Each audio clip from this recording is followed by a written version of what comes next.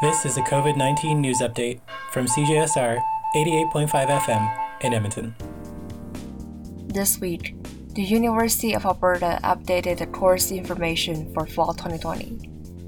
While the majority of courses will be delivered remotely for fall, approximately 300 courses will be offered with in-person learning experiences.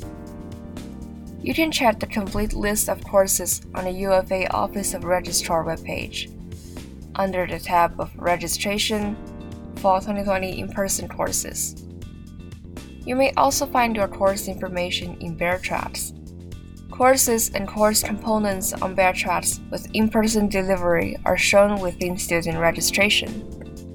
For remote delivery, the location appears as remote.